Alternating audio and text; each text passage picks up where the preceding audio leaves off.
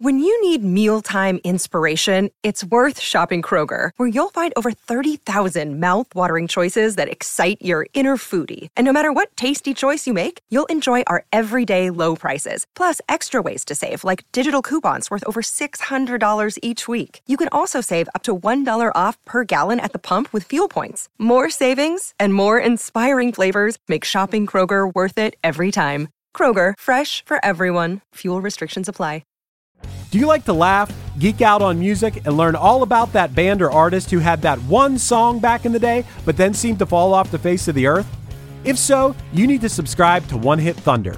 Together with an array of interesting and hilarious guests, we do a weekly dive into one-hit wonders like Eiffel 65's Blue, Krayshawn's Gucci Gucci, EMF's Unbelievable, Delamitri's Roll to Me, Los Del Rio's Macarena, Musical Youth's Pass to Dutchie, and even Patrick Swayze's She's Like the Wind. So are you subscribed to One Hit Thunder or what? As Desiree would say, you gotta be. And as K7 would encourage, you gotta come, baby, come and join in on the fun of the One Hit Thunder podcast. Come, baby, come, baby, baby, come, come. Come, baby, come, baby, baby, come.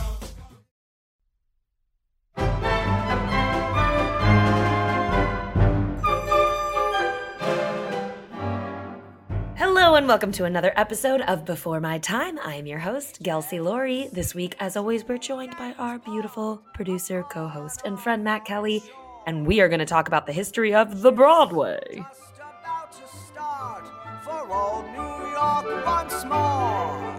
With tear-dimmed eye, they say goodbye. They're friends without a doubt.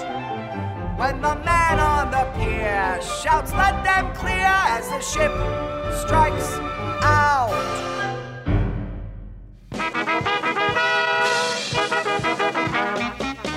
We're here to entertain you. We'll sing your songs for good times, the best times. You can't go wrong. We'll two-step, a new step. It won't be long. When the Dixielands are playing, soon you'll be swaying. So come on, sing along.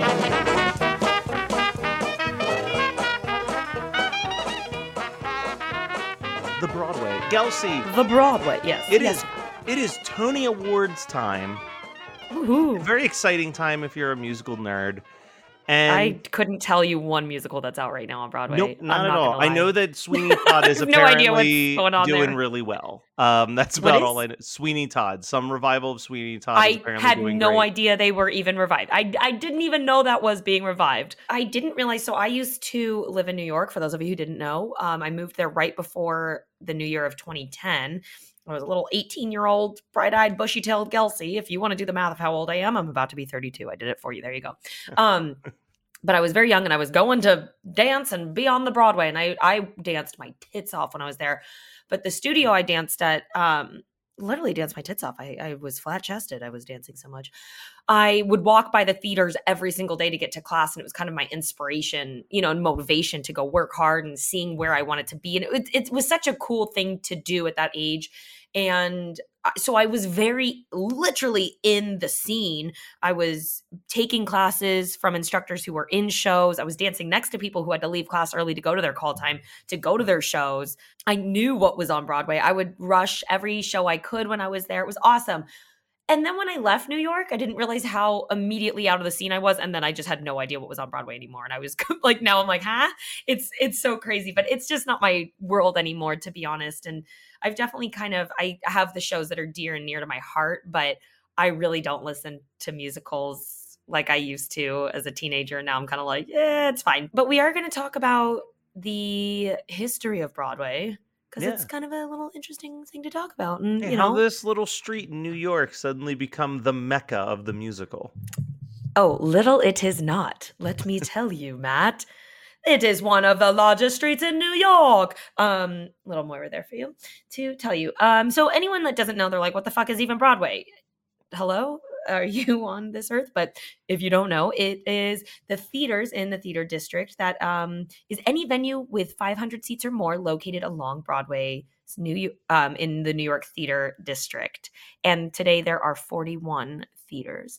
So that's kind of what it is. They are normally either musicals or plays, but sometimes they are, say, like one-man shows. Like Carrie Fisher did her one-man show on Broadway, which I'm really wishful drinking was there when I lived there. And I remember being like, that's dumb. And then a couple years ago, I listened to one of her audiobooks of The Princess Diarist, and I wish she is such a good storyteller. Yeah. I wish I would have seen it. I'm mad I didn't, but R.I.P. Princess. So Broadway Street is a 13-mile street, and it runs through Manhattan and the Bronx. And it goes all the way up to Sleepy Hollow, which I wasn't aware of that. Wow. Yeah, which is really cool. I actually took the train up to Sleepy Hollow when I lived there to do a Halloween gig, to do like a, I'm scary and I'm scaring people. And Sleepy Hollow is dope. But that's why I said it is not a little street. The Native Americans originally carved what was called the Wicquagsgeck Trail as the main north to south road on the island. And then when the Dutch came in, they widened it and renamed it in the 17th century to Headen Way, which is Gentleman's Way. Then in 1664, the English come in and take over, and they renamed it Broadway for how wide it is, because it's broad. Yeah. I didn't even think of that. I read that and I was like, totally oh, makes like sense. broad, duh. But like, Yeah. it's so embedded in our head, like Broadway, that I didn't even think it literally is. Yeah. It's wide. I Wide never way. in a million years was like, yeah, of course it's just named after the street because it's a wide street. I was like, well, 'Cause it's Broadway must broad. mean some musical thing that they named the street after. Isn't it? I know. I was just like, you fucking idiot, Kelsey. How did you not? But it's literally just, yeah. So it's one of New York's oldest streets. It existed before the Commissioner's Plan of 1811, which was the original design for Manhattan above Houston Street, which used a rectangular grid, and it is based on what the grid is today. It is one of the few streets that does not follow the grid. So, Manhattan kind of has the avenues and streets, and it runs in a pretty number basic system, and Broadway's like, fuck you, and just does whatever it wants through the whole island. It's like, Gotcha. yes, that's my best. So the theater district now is in the Midtown. It goes from West 41st Street to West 54th Street, from 6th to 8th Avenue. The theater presence in New York was as early as the mid 1700s, and it wasn't until the late 1800s that it moved uptown. It was more downtown at first. So it wasn't always in the theater district we know today. That area was mainly family residence and farms, kind of what we know now as the theater district. And the first theater presence was mainly Shakespeare and operas, because that's really all that existed. In 1750, we get the first significant theater, and there were actor managers Walter Murray and Thomas Keene, and they established a resident theater company, the Theater on Nassau Street, which was in Lower Manhattan, and it sat 280 people. Obviously, then we hit the Revolutionary War, so theater gets suspended, and it resumes in 1798. We get the Park Theater built, which is now in Park Row, and that seats 2,000 people. So now we're still, building that, still downtown. And in 1826, we get the Bowery Theater. So theaters are starting to pop up more. By the 1840s, we have P.T. Barnum coming in, and he built his huge entertainment complex in Lower Manhattan. If you want to know more about P.T. Barnum, which we should do an episode on, just watch Greatest Showman. It's completely historically accurate. Yeah, yeah. There's no, they didn't take any liberties whatsoever with his story. No, you know what? A little side note, real quick. People like to bitch about The Greatest Showman, and they're like, "Oh my god, it was just so stereotypical. You could see what was happening. This, that." I'm fucking so here for it. I was so entertained. The music is so goddamn catchy. The dancers are great.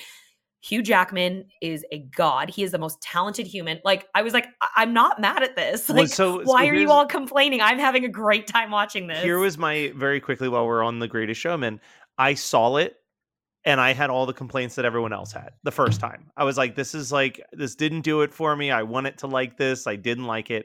But I was dating somebody who hadn't seen it, and they really wanted to see it, and I didn't want to ruin it for them. So I pretended that I hadn't seen it yet and went and sat through it a second time. And it was that second time that I really fell in love with it. And then I was showing it to everybody. I was like, you've got to see The Greatest Showman. But it took me a shot. It took me a second. Sometimes it does. I was in the theater with two other people, and we were the only ones in the theater, actually. And they were laughing and ripping it apart the whole time. And I was like, shut up, you guys.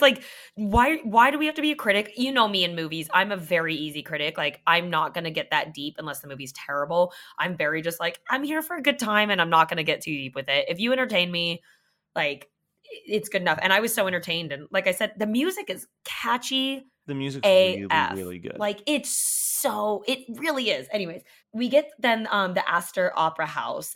in 1847. In that location in 1849, there's a riot that breaks out, and it's the lower class against the high society snobbery. So there's kind of this like madness. And after that riot happens, entertainment in New York City gets divided among classes. So that's really what's the catalyst between splitting up what we know. So the operas became upper middle class and upper class. Those are the only people that went to operas.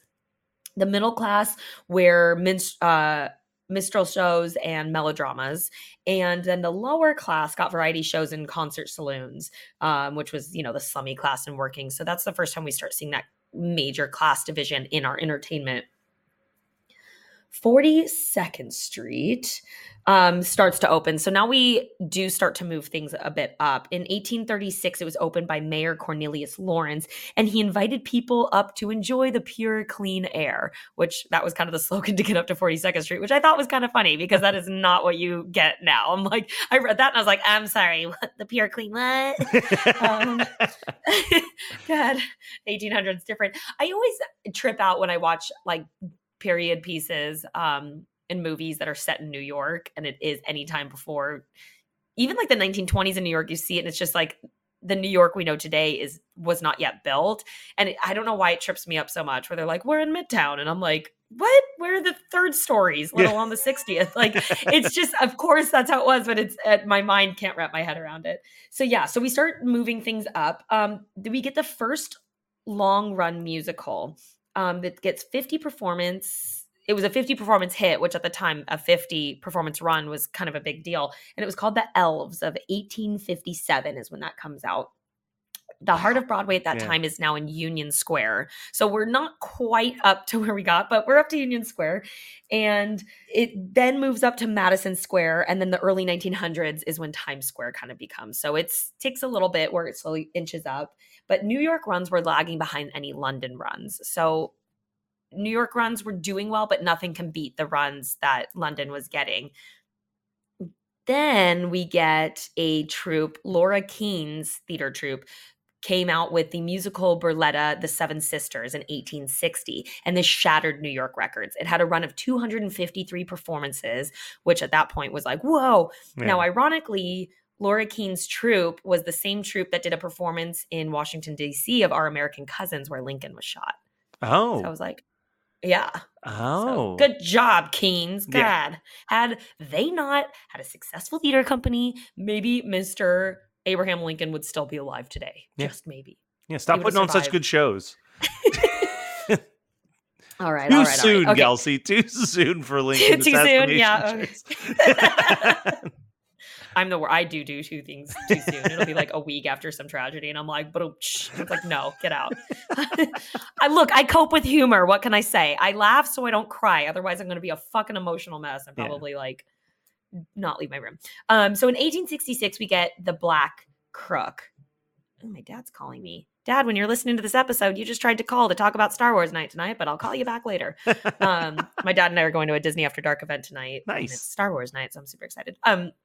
Okay, so this is The Black Crook is the first piece that conforms to modern conception of a musical. So this is our first musical that we can kind of transfer and relate. Before, the so-called musicals I was talking about were not song and dance of a story. They were more a performance with musical numbers that have nothing to do, like songs that already exist, and almost variety, but not quite. But this one is the first time that we've added dance and original music to continuously tell the story, which is what we know as a musical today.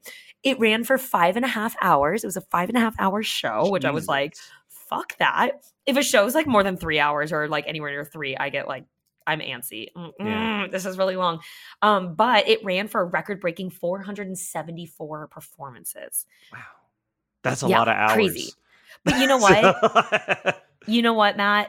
1866, what the fuck else was there to do but sit in the theater for 5.5 hours? That is true. And watch some obscurities. So, they didn't have TikTok to scroll through. The first vaudeville theater gets built in Union Square in 1881, and people like Lillian Russell performed there, she was a very famous actress and singer. And musicals started being written from there. Significant step forward from burlesque and vaudeville, which were kind of a main source of entertainment. Vaudeville we will also someday do an episode on, but was much more, there's no story to vaudeville. It's a variety show. Yeah. It's, you're going to get the dogs doing tricks, acrobats, and people like Fred and his sister Adele were dancing on the vaudeville train. And then burlesque is obviously, but burlesque wasn't just stripping. Nipple tassels. Burlesque also kind of I'm naked. Burlesque had a lot of comedy acts too. There was always normally a host with kind of crude comedy. So vaudeville and burlesque, though different, were very crossover-y, just depend. Moving forward, so transportation starts getting improved. Poverty gets decreased, street lighting gets added to streets, which makes traveling by night safer. So the number of potential theater patrons are increased, which improves production value, and the theater began to be cleaned up as well. So there's less prostitution around, which with less prostitution, it hinders the attendance of theater by women. So now we're going to get more women coming because the sluts are gone. And it's also safer, or excuse me, the hewers. Anyways, shit's getting cleaned up. Yay, theater is going to be better.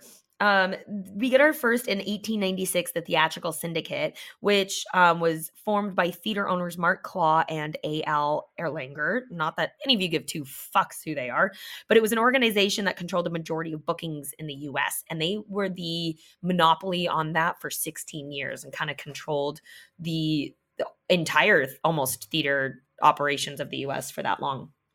We start getting off-Broadway theaters, which are smaller vaudeville and variety houses, with houses proliferated. I don't know. They were well established by the end of the 19th century. So off-Broadway, we still have that. Basically, it's not literally that it's like off the street, 'cause a lot of theaters that are on Broadway technically are not on Broadway, but excuse me. They're just smaller venues is what kind of defines that. We get 1898, a show called A Trip to Coontown, and it's the first musical comedy entirely produced and performed by African Americans in a Broadway theater.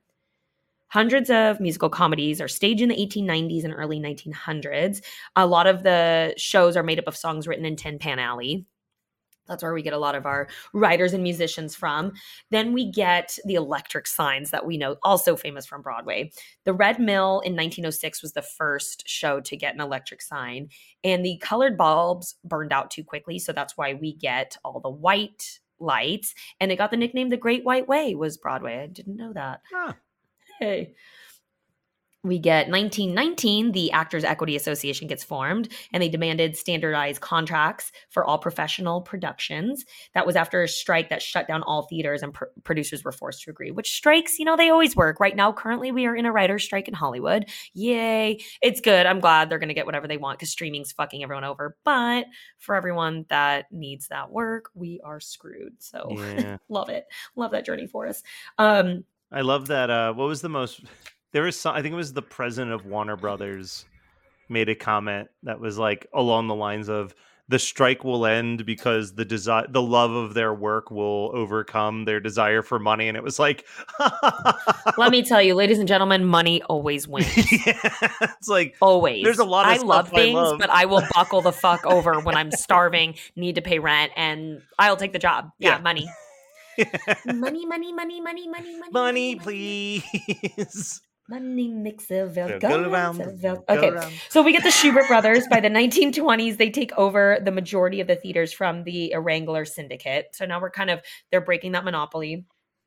We get our first play, not our first play, but the play Lightnin' is the first show to reach 700 performances, and it goes on to reach the first 1,000. It's the longest running show until 1925. So we also kind of start getting, I believe that's the first play as well to kind of show that we're going to be able to get that as a success on Broadway, not just the musical, big over-the-top productions.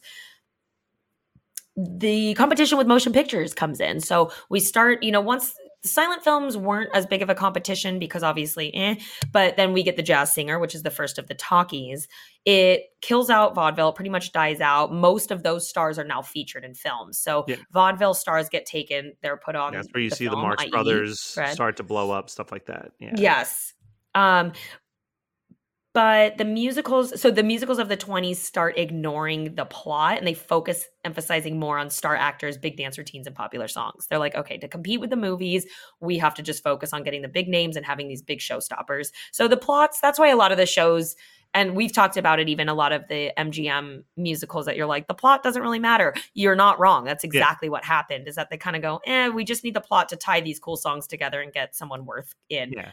You get the We do get, occasional like, one-offs. Like, I love one of my Mhm. personal favorite musicals is Anything Goes, and that's a bunch of like I show-stopping love Anything Cole Goes. Porter stuff.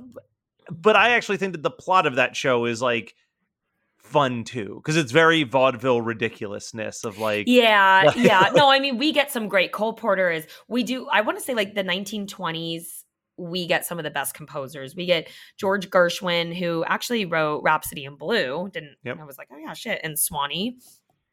Cole Porter must be one of the top all-time and just the wordplay that he composers, has is, but I mean, it's the Anything loveliest, such a Goes. beautiful love I song. love I've Got You Under My Skin, Night and Day. I fucking love. Have you seen the movie Do Lovely? I mean, that must have come Yes, out it's great. 20 years ago. It's great. So good. Is it Kevin Kline and Ashley Judd? Yeah. And also, Kevin look, Kline's one of my favorites. if we're naming some Cole Porter songs, one of these days you and I will be in person together again, and we'll have to record ourselves doing Friendship. Like, it's friendship. That's the perfect friendship. I do love Cole Porter. Jerome Kern, who wrote Old Man River, which I love that song. It's a beautiful song, but my dad growing up, he would wake up with like intense morning voice. And so he would have like a really low voice and he would always sing Old Man River because he'd be like, oh, I can sit it. He'd be it's like the funniest thing, but that song can bring me to tears. It's beautiful. And then we get composer and lyricist team Rogers and Hart. They write a ton. Blue Moon, Bewitched, Bothered, and Bewildered. A lot of these songs that were written for shows in the 20s then became jazz standards still to this day. So the 1920s really was just like a magical decade. Florence Ziegfeld is around. He's producing his annual spectacular with elaborate sets, costumes, song and dance. Ziegfeld kind of went more on like an over-the-top vaudeville vibe in a way because there was never really a story. It was just acts that had nothing to do with it. But it was all about, I mean, Ziegfeld really started that elaborate showmanship, which I think then really is what we get in our classic MGM, Esther Williams and that kind of vibe where it's just that kind of over the top thing. So our first major dramatic step forward in shows was Showboat. And it premiered December 27th, 1927. And it ran for 572 performances, kind of proving that there is a place for drama and touchy subjects to come on stage. And people really liked it. Eugene O'Neill was a dramatic playwright. And he was another one that first introduced U.S. drama technique of realism to the stage. He was awarded in 1936 a Nobel Prize for his work. And he also proved that drama was a success for plays. He specifically paved the way for further on playwrights like Tennessee Williams, Elma Rice, Arthur Miller, who all become some of the most famous playwrights of the Broadway stage. And so then we get into post-war era. So that kind of goes on for a while. And we hit the golden age of Le Broadway. All right. And also, just real quick, throwing it out there since we brought up Old Man River and Showboat, the home of the song Old Man River, Showboat. Yeah. There you go. There we go. All right. So post-war era, we get the golden age. We get blockbuster hits such as Oklahoma in 1943, which ran for 2,212 performances. And a lot of the 40s and 50s are, the musicals that today are still being revived, this, that. We get a decline in the late 1960s. The late 1960s marked a time of cultural upheaval. So all of those changes would prove painful for many, including those behind the scenes as well as those in the audience. It seemed like traditional book musicals were back in style when the decade ended, but critics and audiences were giving mixed signals and it just wasn't hitting the same way it had. I think kind of that happy song and dance, even the more dramatic ones just weren't hitting the way that they did. So we really start to see a decline in the 60s and 70s, but also at that time, there's a worsening of the area of Times Square and a drop of number of legitimate shows produced on Broadway. it's into the 80s. Times Square then became a very dangerous time. I think a lot of the theaters got rented out as like adult theaters. They were just showing pornos at that time. It kind of became this real sketch area. So of course, financially, it's all about money. Producers were not looking at this as a good investment to have a Broadway show open because people aren't coming to that very scary area. But in early 1982, Joe Papp was a theatrical producer and director who established the Public Theater, led the Save the Theaters campaign, and it was a non-for-profit group supported by the Actors' Equity to save their theaters and everything. So he did a bunch of government work, blah, blah, blah, to put money back in. And that's when the theaters started kind of reviving. And then through the 90s, really a huge shift happened. And Times Square got cleaned up. I think Disney put in a bunch of money as well and completely changed it and revived everything. And we are where we are today. We got that theater district back. And that's about it. Nice. That's what I got. Yeah. Well, I want to talk about what's currently happening on Broadway in just a second. But first, we'll go to some quick commercials. Do you like to laugh, geek out on music, and learn all about that band or artist who had that one song back in the day, but then seemed to fall off the face of the earth? If so, you need to subscribe to One Hit Thunder. Together with an array of interesting and hilarious guests, we do a weekly dive into one-hit wonders like Eiffel 65's Blue, Krayshawn's Gucci Gucci, EMF's Unbelievable, Delamitri's Roll to Me, Los Del Rio's Macarena, Musical Youth's Pass the Dutchie, and even Patrick Swayze's She's Like the Wind. So are you subscribed to One Hit Thunder or what? As Desiree would say, you gotta be. And as K7 would encourage, you gotta come baby come and join in on the fun of the One Hit Thunder podcast. Come, baby, come, baby, baby, come, come. Come, baby, come, baby, baby, come. Hello everyone, we're Superhero Stuff You Should Know, and if you think you know about superheroes and comic books, think again. We got romance. We got action. Romance? We got comedy. We got everything you need, man. Come on down to Superhero Stuff You Should Know for all your superhero needs. I don't know about this romance. What part are you talking about? We've got all kinds of sketches, and then deep dives on top of that. Come on down to Superhero Stuff You Should Know. All right, so come on down to... Wait, why did I say come on down? To Superhero Stuff You Should Know. Gelsey, I pulled up the Broadway Wikipedia page because, as we said in the beginning of this, you and I, as much as we do love a musical, I've only ever seen one musical on Broadway, and as you've said, you've kind of been tapped out of it for the last couple of years on what's going on. So I said, let's take a look at what's happening in Broadway right now. What's playing? Let's say you're hypothetically coming to New York, you've got a couple shows that you can choose to see. We'll stick with just the musicals. There's a couple plays as well, but a few of the musicals playing right now: Moulin Rouge, Chicago, Funny Girl, Always. Yeah. Beautiful Noise, Here Lies Love. I do want to mention this play just because the name has grabbed me. Peter Pan Goes Wrong. I have seen clips of that online and it looks fucking brilliant. It's kind of a noises off situation where they are putting on the play of Peter Pan and like shit goes wrong. And I saw a couple clips and it looks so like the kids are in the bunk beds and the bunk beds fall and they're like trying to like be professional and keep on with the scene. But it's love like those smushed. types of shows. It looks so funny. No, I did see some stuff and that looks great. Well, that's closing July 9th. So you gotta, if you want to see it on Broadway, you gotta hurry. I do not think I'm going to be able to make it out, but Book of Mormon is currently playing still. I want to see that so bad. Wicked. Bad Still, Cinderella never. just opened, as well as that's a play. Scrolling. Whatever 6 is, I'm not familiar with that. I want to see that. It's a concept musical about Henry VIII's 6 wives, but it's as if it's a pop concert and they're all pop divas and they sing about. It looks. I've seen some clips from it and I was like, I kind of like the new thing we're doing with like historical ideas, but modernizing them into this like kind of fun. Like, why not? Yeah. I obviously love history, so I think it's fun. As I said earlier, Sweeney Todd, the demon barber of Fleet Street opened in March. Once Upon a One More Time, The Lion King, MJ the Musical, Aladdin, Hamilton, the musical version of Some Like It Hot. I saw that was out and I was like, I'm sorry, I need to see that. Yeah, Camelot. And then opening in August, Back to the Future, the musical. No, stop with these, like, making these movies, musicals, like, it does no, like, honestly, I've never seen Legally Blonde. Yes, some of the songs are catchy. I've heard it's really good, but like that, Mean Girls, this shit, like, stop. Yeah. I don't Well, and know, I it's just driving me heard about crazy. this one that I am going to absolutely try to drag my friend to see.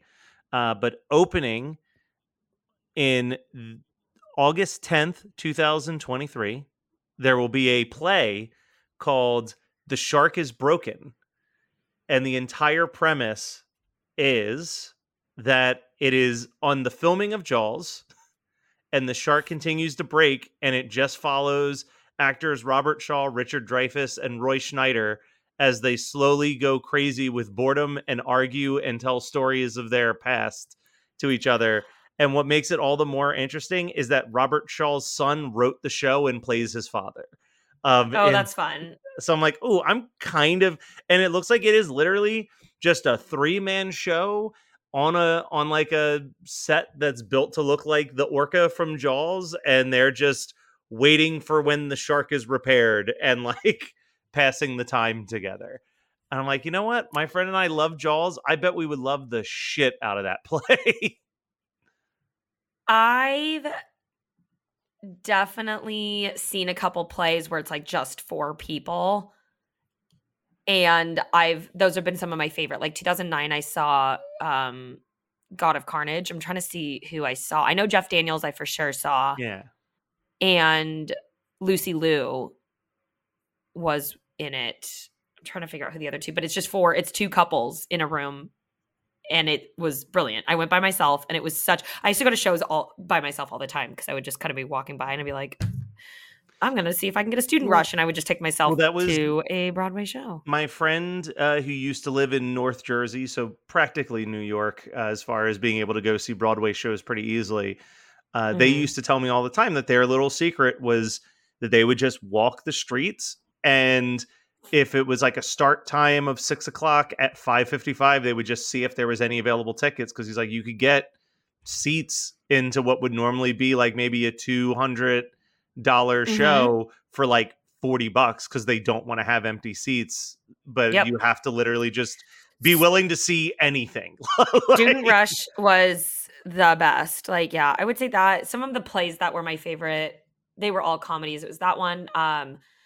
Lend Me a Tenor is brilliant, and 39 Steps, which is like a spoof of of the Alfred Hitchcock Alfred movie. Hitchcock, but only 4 people are in the cast, and it's like they play everybody. And so the switchbacks, like they might have a different hat and be like in Yeah. a scene where they're 2 different peoples. It was brilliant. I forget what So the show good. was. My family, despite knowing that I love musicals, had a very sexist women only trip to Broadway every year to see a musical, while Matt stayed behind, I guess, pretending to care about sports with the men. But I remember they saw a show. I can't remember what the name of it was, but it was essentially like a musical review type deal where they were just doing songs from all these different musicals, but the concept was that everything was broken constantly. And I know that my mom was talking about one of them was that they did a song from Les Mis, which has the infamous spinning tile thing, and it was that the Uh-huh. tile was spinning too fast and that they were like running on top of it to That's like funny. That's funny. so it'd just be like your favorite musical numbers in like the worst possible circumstance of the performance or whatever. But I have to ask, because like I said, the only one I've seen is Hamilton. It was a trip that me and my friends saved up to go see. It wasn't the original cast, it was like the second run cast. But I want to see more musicals. You obviously living in New York for a couple years and popping I in saw whenever you could. so many. Is there any specific show that is like your fondest memory, or are they all kind of bleed together at this point? They kind of bleed together, to be honest. I Right? hate to say that because it's like there were definitely some shows that were incredible. You know what? West Side Story might be that for me just because it was like the show that inspired me to go to New York. Yeah. Like that was my show I wanted to dance in. I literally watched the movie last night, which don't watch that movie a couple glasses of wine in alone in your bedroom. I cried so hard every time. I know I was in need of it, but yeah, I can't say that there's one that really stands out, to be honest. All right, no biggie. It Well, was so long ago. if we've got these diehard musical fans listening that either A, want to tell us their biggest Broadway experience, or B, want to suggest us, or at least me, since I'm closer to New York, a show that I should definitely make the trek up there to see, how can they let us know? Yeah, please let us know on our Instagram. You can find us at @BeforeMyTime_podcast or on the Facebook. Just type in Before My Time. We'll pop up right on our wall. DM us. Comment on our latest post. Let us know what Broadway musical is your favorite or your fondest memory. Oh, by the way, I did see Wicked with the original cast of Kristen Chenoweth and Idina Menzel. Ooh. That was pretty cool, but I was 12 and I was at ballet camp in Philadelphia. I was at the Rock School Ballet in Philly. And we took like a day trip. So I had no idea what the fuck I was seeing and who the hell these people were because I was a like diehard ballerina. But I remember being like, that was really good. And then years later, I was like, oh shit, that was really good. Side story. Anyways, leave us a review if you want. It would really help us out. Get in front of more listeners like yourself. Hope you enjoyed today's episode and see you next week. Bye.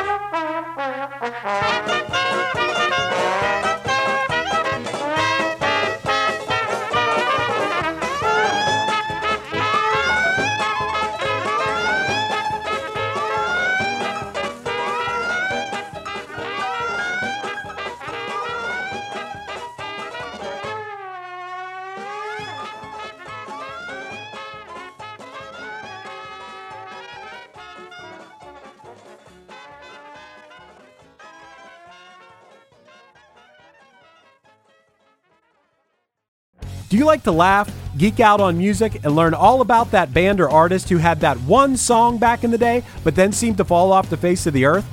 If so, you need to subscribe to One Hit Thunder. Together with an array of interesting and hilarious guests, we do a weekly dive into one-hit wonders like Eiffel 65's Blue, Krayshawn's Gucci Gucci, EMF's Unbelievable, Delamitri's Roll to Me, Los Del Rio's Macarena, Musical Youth's Pass the Dutchie, and even Patrick Swayze's She's Like the Wind. So are you subscribed to One Hit Thunder or what? As Desiree would say, you gotta be. And as K7 would encourage, you gotta come baby come and join in on the fun of the One Hit Thunder podcast. Come, baby, come, baby, baby, come, come. Come, baby, come, baby, baby, come. You're listening to the Geekscape Network.